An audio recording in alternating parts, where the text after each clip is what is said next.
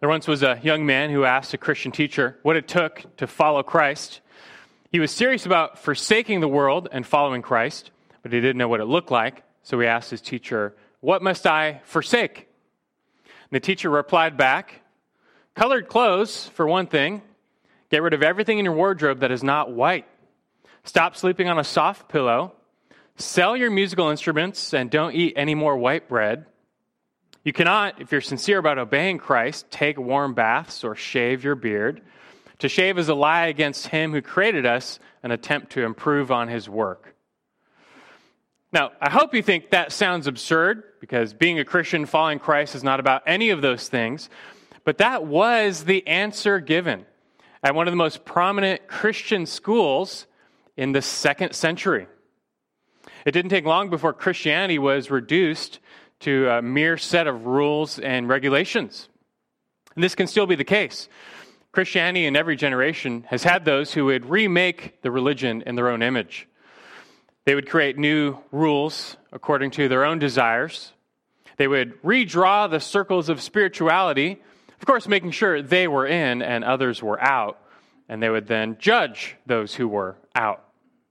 So, for example, European Christians after the Reformation never really had a problem with drinking beer or smoking a pipe.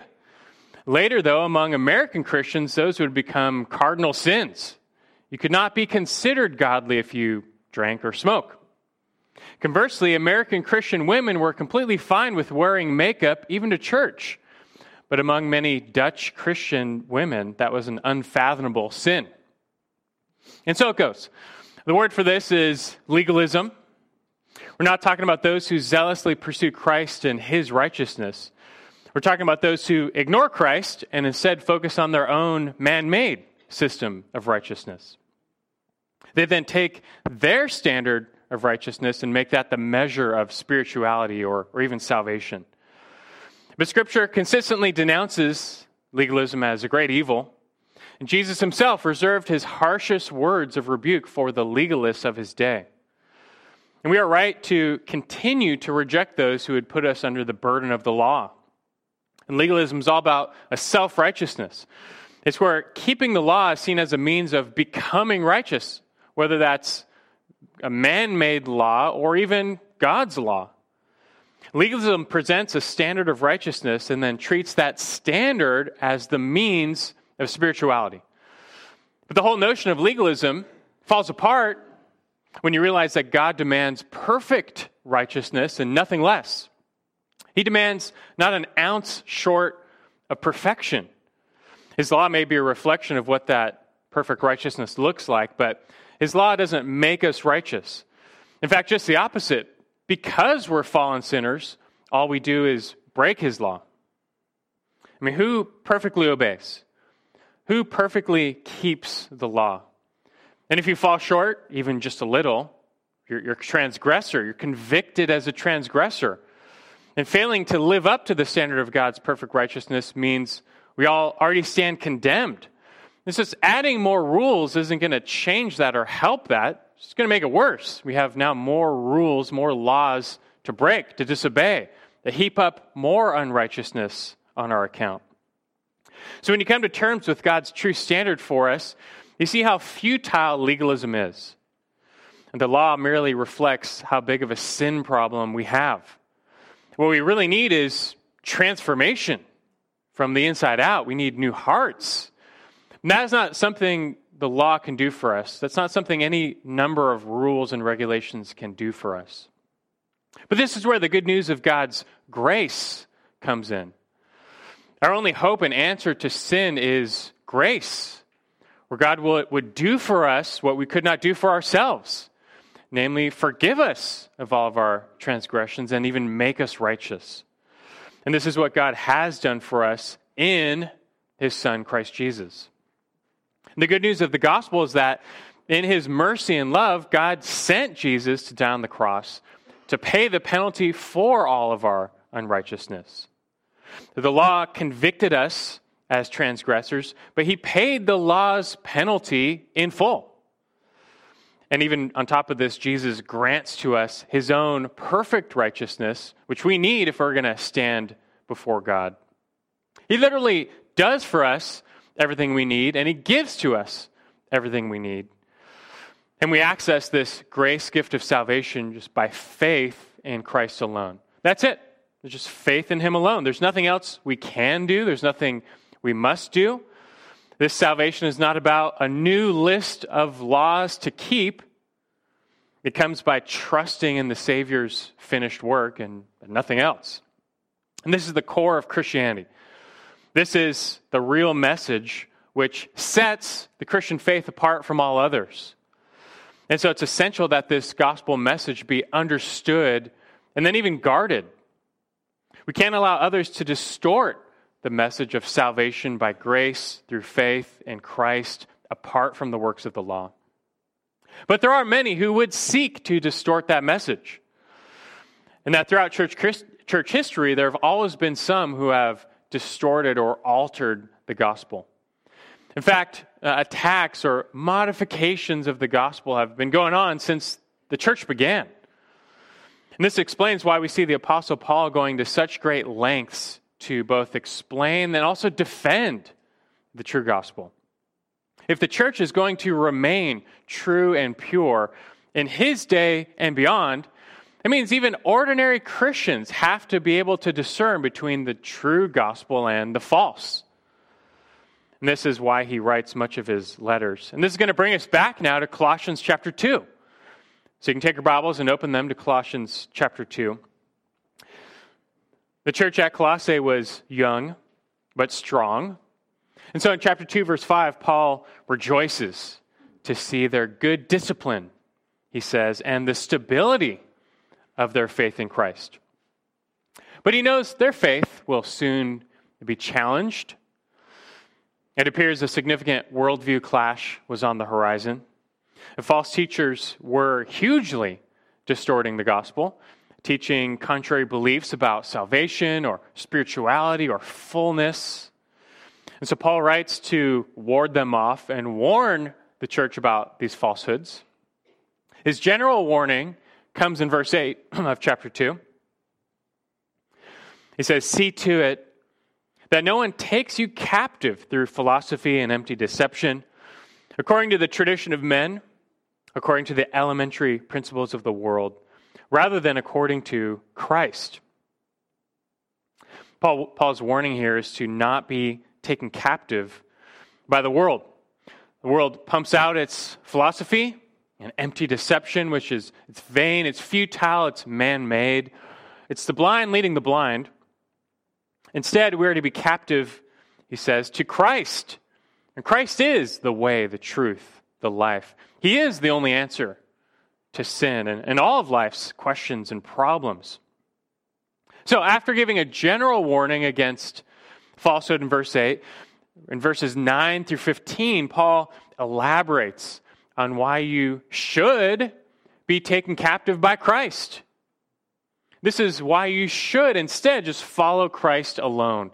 Verse 9, in him the fullness of deity dwells. Verse 10, in him we've been made complete. And Jesus really is our sufficient Savior. He meets all of the needs we have. And so from there, Paul spells out three ways in particular that Jesus meets our real needs. And we have found already that Jesus is our answer to sin's power. Jesus is our answer to sin's penalty. And Jesus is our answer to sin's promoters, you might say. And these are powerful truths we've been exploring for weeks.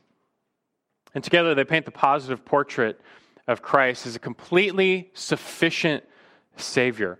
In light of this, we can safely put all of our confidence and hope and trust in Him to really do for us what we need, and namely salvation. But Paul's not finished. And after giving a threefold positive picture of Christ's sufficiency, he's going to carry on by giving a threefold negative picture of, you might say, the world's insufficiency. So in other words, he's going to come back now to warn against those false teachers. But now he's going to further explain what is wrong with their teaching and why you should not be taken captive by it.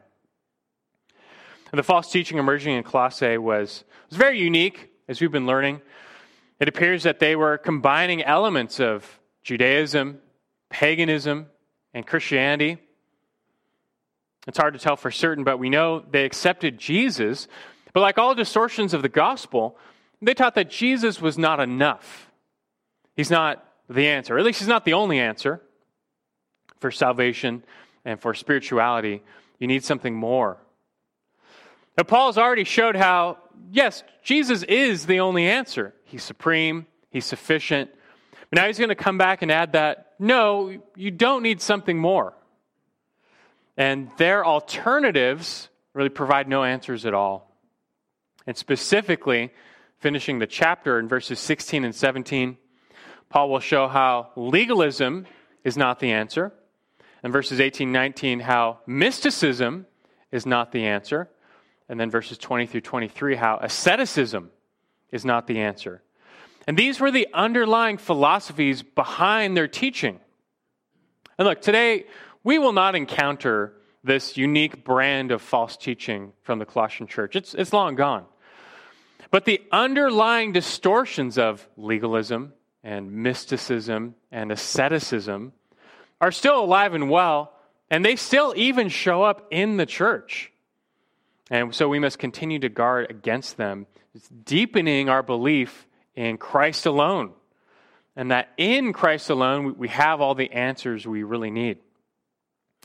So that's how this chapter ends. With the rest of our time today, we're just going to focus in on the first of these three warnings, verses 16 and 17. Legalism is not the answer. Legalism is not the answer. Let's read that now, Colossians 2, 16 and 17. Look at verse 16. He says, therefore, no one is to act as your judge in regard to food or drink, or in respect to a festival, or a new moon, or a Sabbath day, things which are a mere shadow of what is to come, but the substance belongs to Christ. Just going to go through this. It's a short passage, but just to break it down for you, we'll give you a few points. It starts with the exhortation. The exhortation in verse 16. He says, therefore, no one is to act as your judge. As Paul returns to pick apart the views of the false teachers, it begins with an exhortation to not let others judge you. It's kind of an interesting thing to say. You might expect him to say, like, don't judge one another. But here the exhortation is to not let others judge you. Don't let other people sit in judgment over you. That certainly requires some explanation and qualification. This word for acting as judge is straightforward. It means just to pass judgment on someone, to criticize them, to find fault in them. It's a present active imperative in the negative, which just means that typically indicates this action was already taking place. It seems that others in Colossae were already imposing their judgments on these new Christians. You can picture the false teachers and their followers looking at these Christians with their faith in Jesus and saying, no, that's not enough. Yeah, we believe in Jesus too, but you need more. You have to do more. And these Christians didn't have more, and so they were judged. Now, before we talk more about this, I feel the need to briefly say what this verse is not saying. This verse is not saying that no one can ever act as your judge. We're going to see how this verse is a prohibition against letting those with unbiblical standards sit in judgment over us, and that's important. We answer to God and His word, not man. But Paul is not suggesting here that believers are free from all scrutiny and judgment. Some might be tempted to look at a verse like this as a proof text and say, look, see, you can't judge me. Only God can judge me. You can't tell me what to do. And there are some who distort verses like this as if they grant them immunity for their sin and rebellion. That is not what this is saying. And so just by way of a brief aside, you need to know that there's a right and wrong type of judgment in the church. There's a right and wrong place of judgment in the church. In one sense, we are called to judge one another, not condemn, but to judge and show sin. The Christ himself said in John 7:24, "Do not judge according to appearance, but judge with righteous judgment." And also, it was Jesus himself who commanded the church to take action when a brother or sister is caught up in sin but refuses to repent. In that case, the church is to render a type of judgment by putting them out of the church in Matthew 18. I mean, the church does not wield the sword. So it's not like we kill those who are disobedient to God's word. But we cannot approve of their ongoing sin or be guilty by association, and so we must remove them. This was Paul's whole point in 1 Corinthians 5. There was this man who was caught in serious immorality, and he was unrepentant. And the church, though, they thought they were being tolerant and loving, but just doing nothing about it. Like, who are we to judge? And Paul said, wrong. He rebuked them.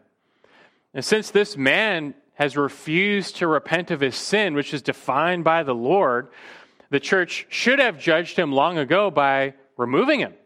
And Paul says in 1 Corinthians 5:12, he says, "For what have I to do with judging outsiders? Nothing." But he says, "Do you not judge those who are within the church?" Yes, we do. Those who are outside, God judges. Then he says, "Remove the wicked man from among yourselves." Those outside the church, we don't judge, meaning it's not like we're expecting unbelievers to live like Christians. We expect them to live like those in the world, and they are, you might say, out of our jurisdiction. When they do what is wrong, well, God will judge them. We entrust that to the Lord. But the one who claims Christ and is in the church, the Lord himself tells us to hold him or her accountable. Now, look, this judgment is only talking about unrepentant, ongoing sin. But hopefully you can see that there is a sense in which we must judge one another in love. But consider this problem. What if a person or a group or a church changes the definition of sin? I trust most of you would agree, for example, that if there's a person who's living in unrepentant adultery, that's a sin defined by the Lord himself. Well, that the church would be right to put that person out of the church. Again, we're only talking about ongoing unrepentant sin. But that would be an appropriate judgment for the church, right? Per Matthew 18, that person refuses to repent. But what if a church did the same thing over someone going to the movies? What if there's a church that deemed going to the movies sinful? I mean, just the act of sitting in a theater is considered worldly and therefore ungodly. You attend that church not knowing better. Someone finds out you went to the movies. In fact, you saw a rated R movie. So forget about it. As people in that church find out, you will be judged. This may be social judgment, where you're ostracized or shunned. This may be spiritual judgment, where you're rebuked and condemned, a godless sinner. Or this may be church judgment, where they just put you out of the church as if you're an unbeliever. And what would you make of that? I hope you would run from such a church, but it goes to show that there's definitely a wrong type of judgment in the church. And the church in America especially there's been no shortage of the wrong type of judgment. And so there is a right type of judgment, which we must exercise, given by the Lord himself. We're not trying to throw the baby out with the bathwater. But at the same time, we must guard against a wrong type of judgment. And that wrong type of judgment really boils down to the standard of judgment. Who sets the standard of right and wrong? Who defines sinful behavior? The obvious answer should be just the Lord, God, his word. There's no other standard, just God does. But more than a few down throughout the ages have added to that standard, just modified that standard. They've added their own 2 cents, from Jews to Christians. They have taken areas where the Lord is silent in his word, and they've added their own color commentary. The problem, though, is when that color commentary turns into the new standard, that their commentary on the law, for example, becomes the new law. They've created a new definition of sin, and they now use that new standard, their own standard, as the measuring rod for who's saved, who's not saved, who's spiritual, who's not spiritual. This is, again, none other than the evil of legalism, and that is the type of judgment Paul is forbidding here in verse 16.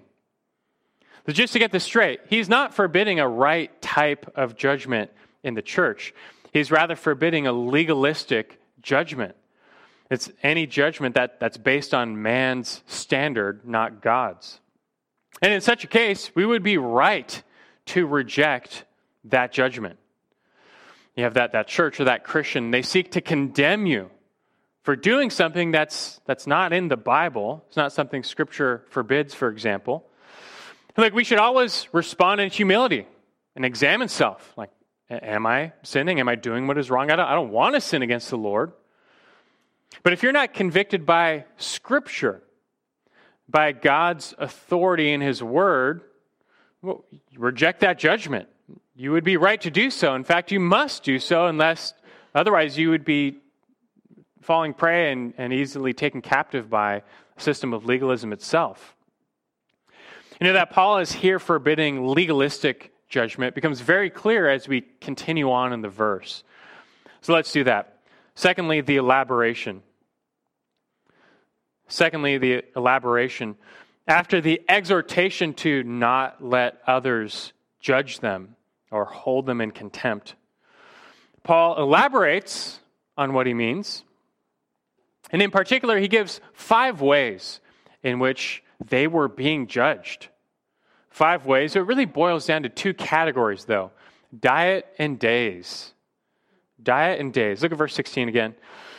He says, therefore, no one is to act as your judge in regard to food or drink, or in regard to a festival, or a new moon, or a Sabbath day. So these false teachers had assumed the role of determining who belongs to God's people and who doesn't. And they used these rules about diets and days as the determining factor. Now, we have a rule for that. We would use faith in Christ as the determining factor, right? Who is in the people of God, who's out. Like, faith in Christ, that's it. But to them, if you don't observe this diet, and if you don't keep these days, you're out. Now, you can probably already tell this is coming from a Jewish background. Just the simple fact the Sabbath is mentioned makes this really clear. This is a common issue in the early church, from Rome to Galatia to here in Colossae. You have to realize there's a time of transition from the Old Covenant to the New Covenant. From the people of God being ethnic Israel alone to the redeemed of all the nations in the church. And during this transition time, there's lots of misunderstanding, and that's why the apostles correct it in their letters. I'm sure you know how legalism was rampant in the Judaism of Christ's day. And they missed salvation even per the Old Testament and reduced the religion of Judaism to just a system of works. This was based on God's law, and they added plenty of their own laws as well. That these laws became the standard of salvation and spirituality. And you have to realize some of this legalism, just this culture of legalism, it bled into the church. And the first Christians, as you know, they were all Jews who had accepted Jesus as the Messiah. And some of these Jews, they accepted Jesus as a type of Messiah figure, but they did not fully understand the gospel. They instead simply carried over the legalism of the Pharisees into the church, and they just applied a new set of rules and laws to Christianity. It's just a new type of rule keeping.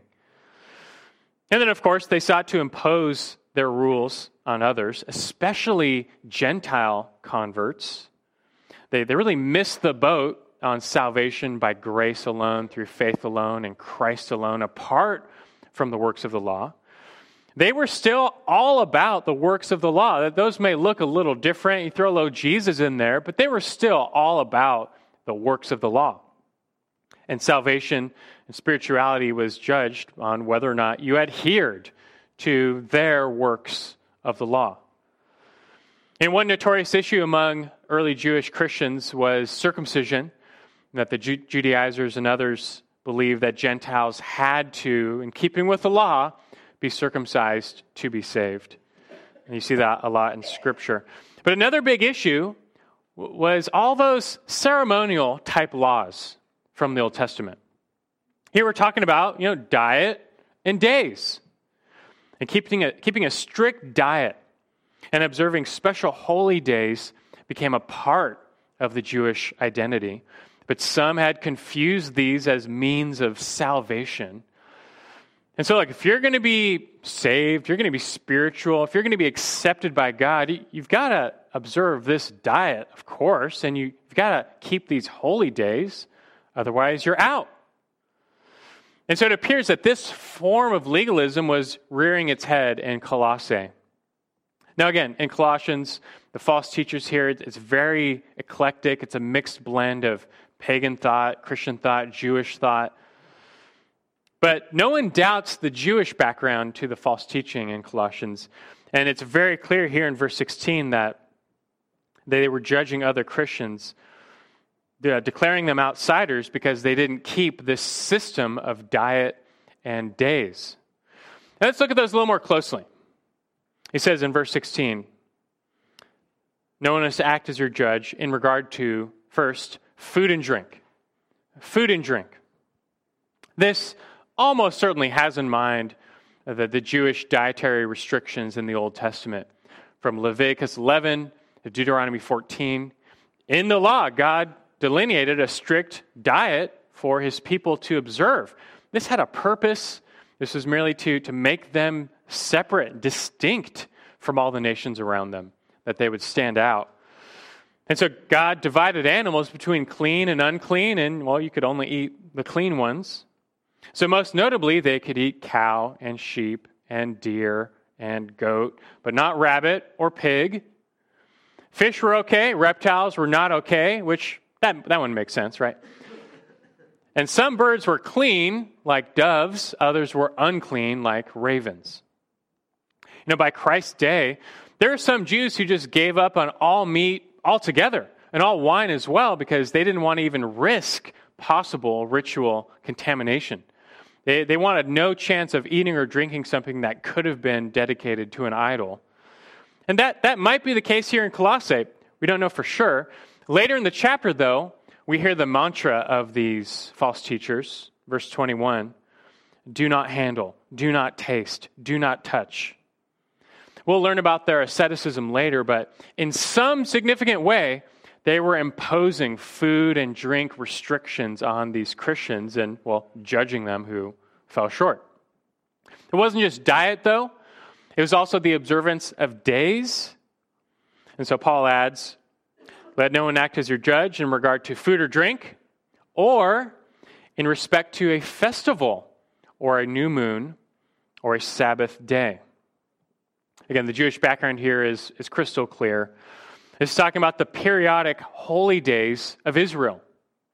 First, the term festival was used to refer to the great annual festivals in Israel, from Passover to Pentecost to Tabernacles, the annual festivals.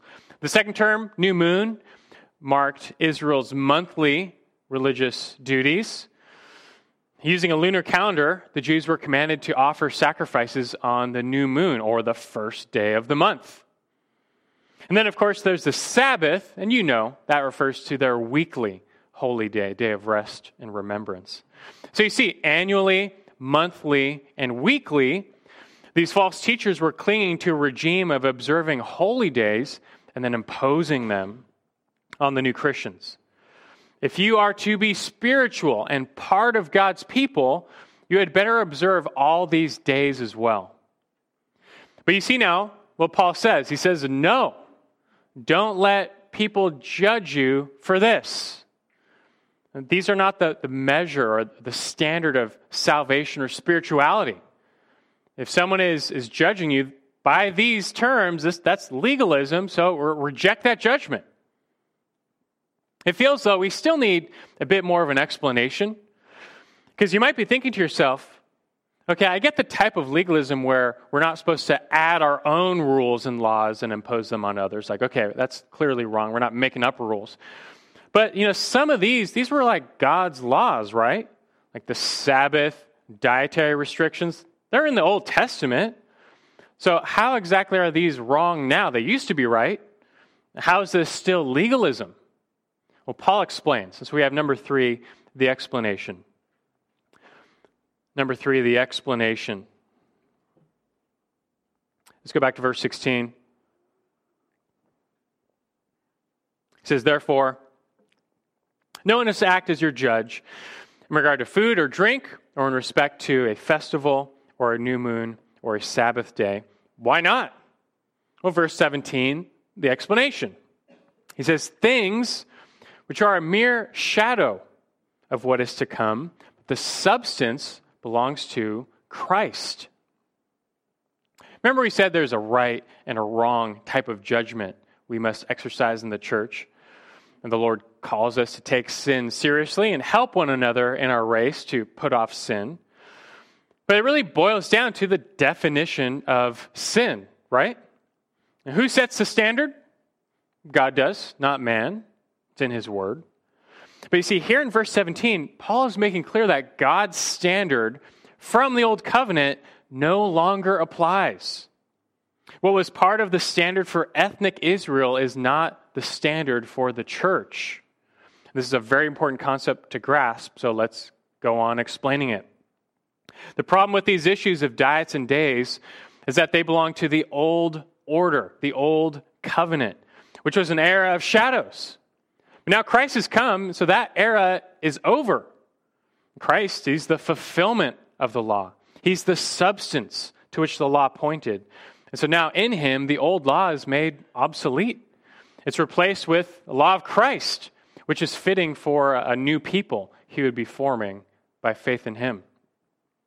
And specifically, Paul says these matters of diets and days are a mere shadow of what is to come. Notice he doesn't say these practices are outright evil or idolatrous. They're not. They're just merely a shadow of what is to come. Shadow is a perfect illustration of something that has no substance. Shadows are the indication of something else that has substance. The presence of a shadow merely indicates the presence of another object that has substance. And the object that casts the shadow is always greater than the shadow. Well, the law was the shadow. Jesus is the substance. The image of God in Christ is what casts the shadow of the law in the Old Testament. I know that that's abstract, but the point Paul is making is that everything in the old order was designed to anticipate and point forward to Christ. This is the main point of the book of Hebrews. By the way, I'll read Hebrews 10:1. The author says, "For the law, since it has only a shadow of the good things to come and not the very form of things, can never, by the same sacrifices which they offer continually year by year, make perfect those who draw near." You know, the law and ordinances, they can't save people because they can't transform people. They can't make you perfect. That's what we need. They're just a shadow. Shadows don't have power. Imagine the sun is setting and the shadow of a tall tree is approaching your house. And pretty soon that the shadow is going to hit your house.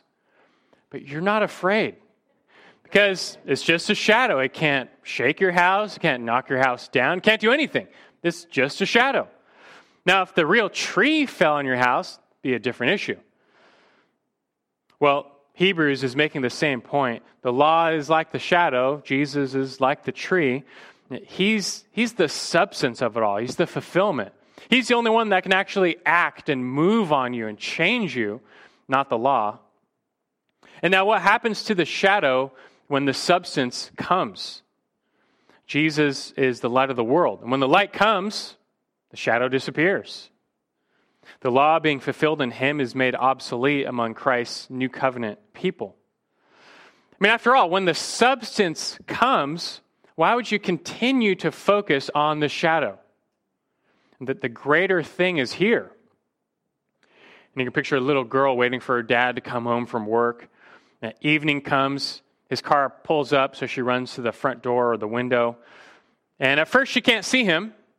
She can only see his long shadow cast by the setting sun, and the shadow gets bigger and bigger as he approaches from the driveway. And the shadow is not her father, but it gives her an anticipation of her father's coming. But that lasts only a moment. Soon he rounds the corner and she sees him. And the moment she sees him, she stops thinking about his shadow. She's not looking at the shadow anymore, doesn't really care about the shadow anymore. She has her father. And why would you keep paying attention to the shadow? And so it goes for the old covenant law. Christ has come, the substance, fulfilling it. So why keep focusing on the old? The new is here. Let me just briefly give you some ways in which Christ shows and is the fulfillment of the law and the old covenant. You could study this for weeks, but just about every aspect of the old covenant points to and finds its fulfillment in Christ. And take the holy days, for instance. They all prefigured him in some way. The annual Passover recalled how God delivered Israel from the 10th plague, the death of the firstborn, which also became the means of their deliverance from slavery in Egypt. They were spared by the blood of the Passover lamb. But of course, we know, as 1 Corinthians 5:7 says, that Jesus is our greater Passover. He's the Lamb of God, slain to take away the sins of the world. Only in Christ does God pass over us and our sins. In fact, just read the book of Hebrews, you'll find how the whole sacrificial system pointed to Jesus. He is both our perfect, great, lasting high priest who intercedes and sacrifices for his people. And he's also the sinless, spotless sacrifice itself. He accomplishes a once-for-all day of atonement that his people might be forgiven forever. The blood of bulls and goats cannot take away sin, but the blood of the sinless Son of God can. And now, by faith in him, we can enter into his rest. And speaking of, Jesus fulfills the Sabbath too, bringing us into a greater rest. The Sabbath day itself pictured a time of rest for God's people who longed for deliverance from the curse. But Hebrews 4 says that in Christ, God has prepared a greater Sabbath for us. It says an eternal rest, meaning heaven. And again, only by faith in Christ do we enter that eternal Sabbath rest. When you just go down the list, you find all the elements of the old find their fulfillment in Christ. Even the manna that came down from heaven to feed and save God's people in the wilderness is now Christ, the bread of life, who has come down from heaven to feed and save his people. And the dietary restrictions, those too are complete in Christ. They were designed to make God's people separate from the world and distinct and set apart. And that is still God's will for his people. But now we are set apart by our faith in Christ. That is what marks us off from the world and distinguishes us, our faith in Christ. And this helps explain why Jesus himself declared all foods clean. Mark 7:19. God's people are no longer defined and marked by the externals of the old, but now by faith in Christ. And really, that's what this is all about. What is it that marks God's people? What should be the determining factor for our fellowship? It's faith in Christ. It's all about him. It's not up to us to redraw the circles of inclusion, judging others for superficial reasons. The substance of God's revelation is here in Christ, and so we need to beware any who would put forth some program of salvation or spirituality that doesn't have Christ at its center. And this gets back to Paul's main concern for the Colossians. Whether it comes inside the church or outside, beware anyone who would diminish the sufficiency of Christ by making laws the basis of our relationship with him. Even in the Old Testament, that wasn't the case. Salvation has always been by faith. This only comes into sharper focus now that Christ has come. And so learn today this call to truly understand and then beware of the danger of legalism, which looks to rules and ultimately self to answer the problem of sin. But legalism is not the answer, never has been. Only Christ and faith in him is the answer. And I have to tell you that this lesson, it applies probably more than you think. Now, legalism has two big forms. One type of legalism is all about imposing man-made rules on others and judging them by your own standard. And so that's the Pharisees, adding all of these laws to God's law and judging others based on it. Or you think of American history, all these churches who made a new set of laws and judged people who fell short.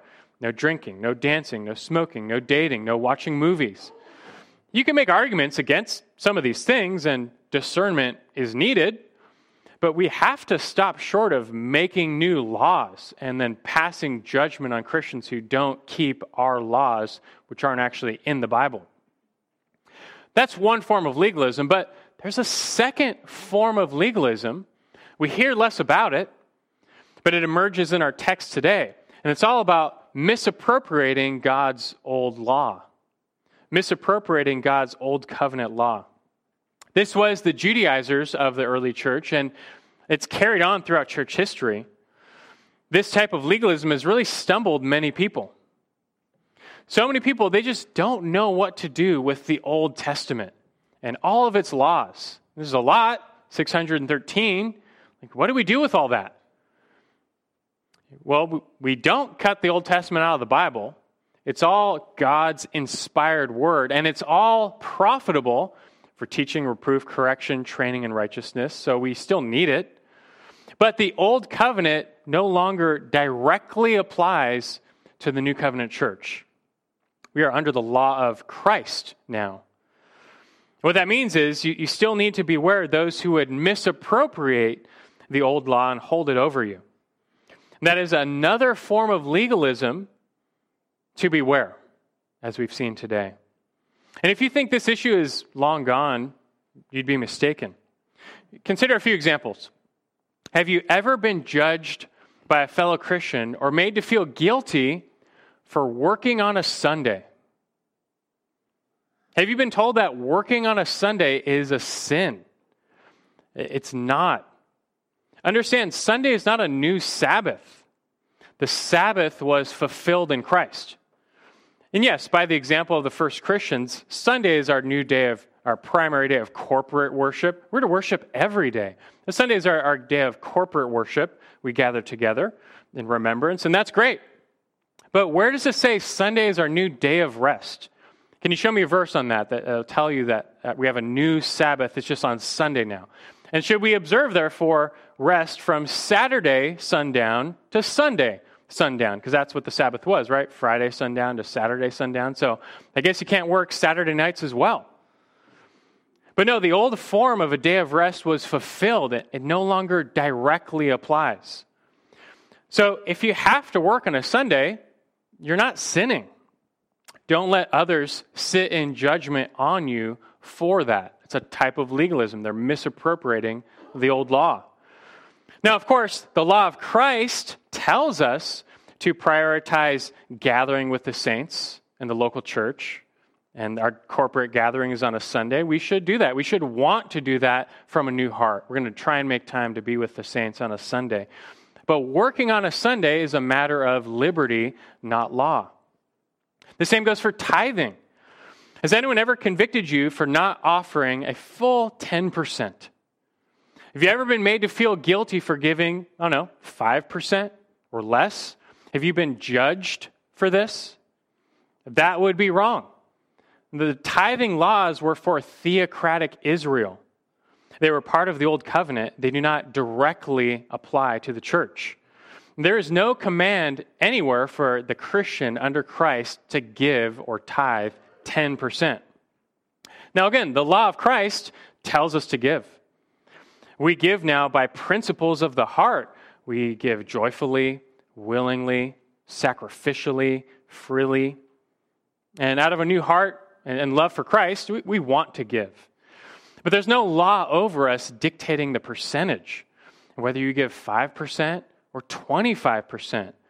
You let your love for Christ and his people be your guide. This is liberty, not law. And finally, believe it or not, there's a movement of kosher Christians on the rise. And many of them are not coming from a Jewish background. But they believe that God's word gives us a supernatural diet.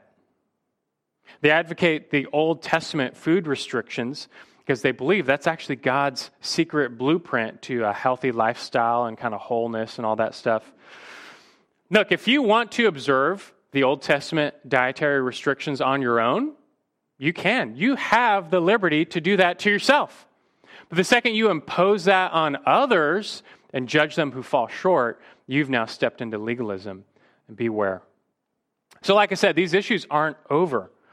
The Colossian heresy is long gone, but the legalism behind it still rears its ugly head. And so learn to always watch out for it, because it's not the answer to sin. The law has no power to restrain the flesh. No amount of external rules will ever conform us to Christ or perfect us. And to the contrary, legalism simply lets loose another greater sin, pride. And what the church really needs, if it's going to actually grow in holiness, is just more of Christ and greater faith in him, because he is our answer to sin. We're not a lawless people. We still have a law. It's the law of Christ. We have a right and wrong. Love God with all your heart, mind, soul, and strength. Love your neighbor as yourself, and so on. But even still, law is not the basis of our relationship with God.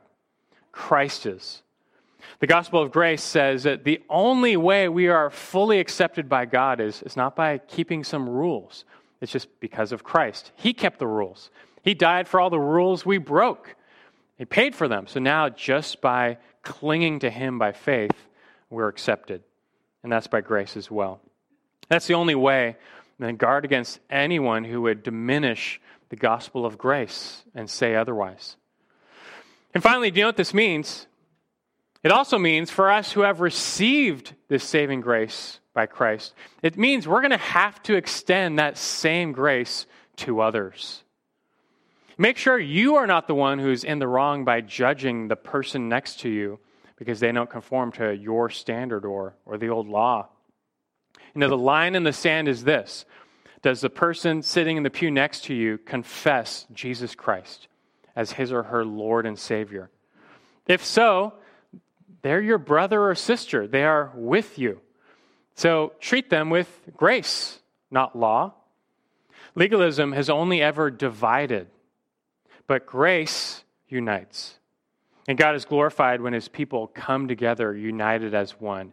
And what unites us?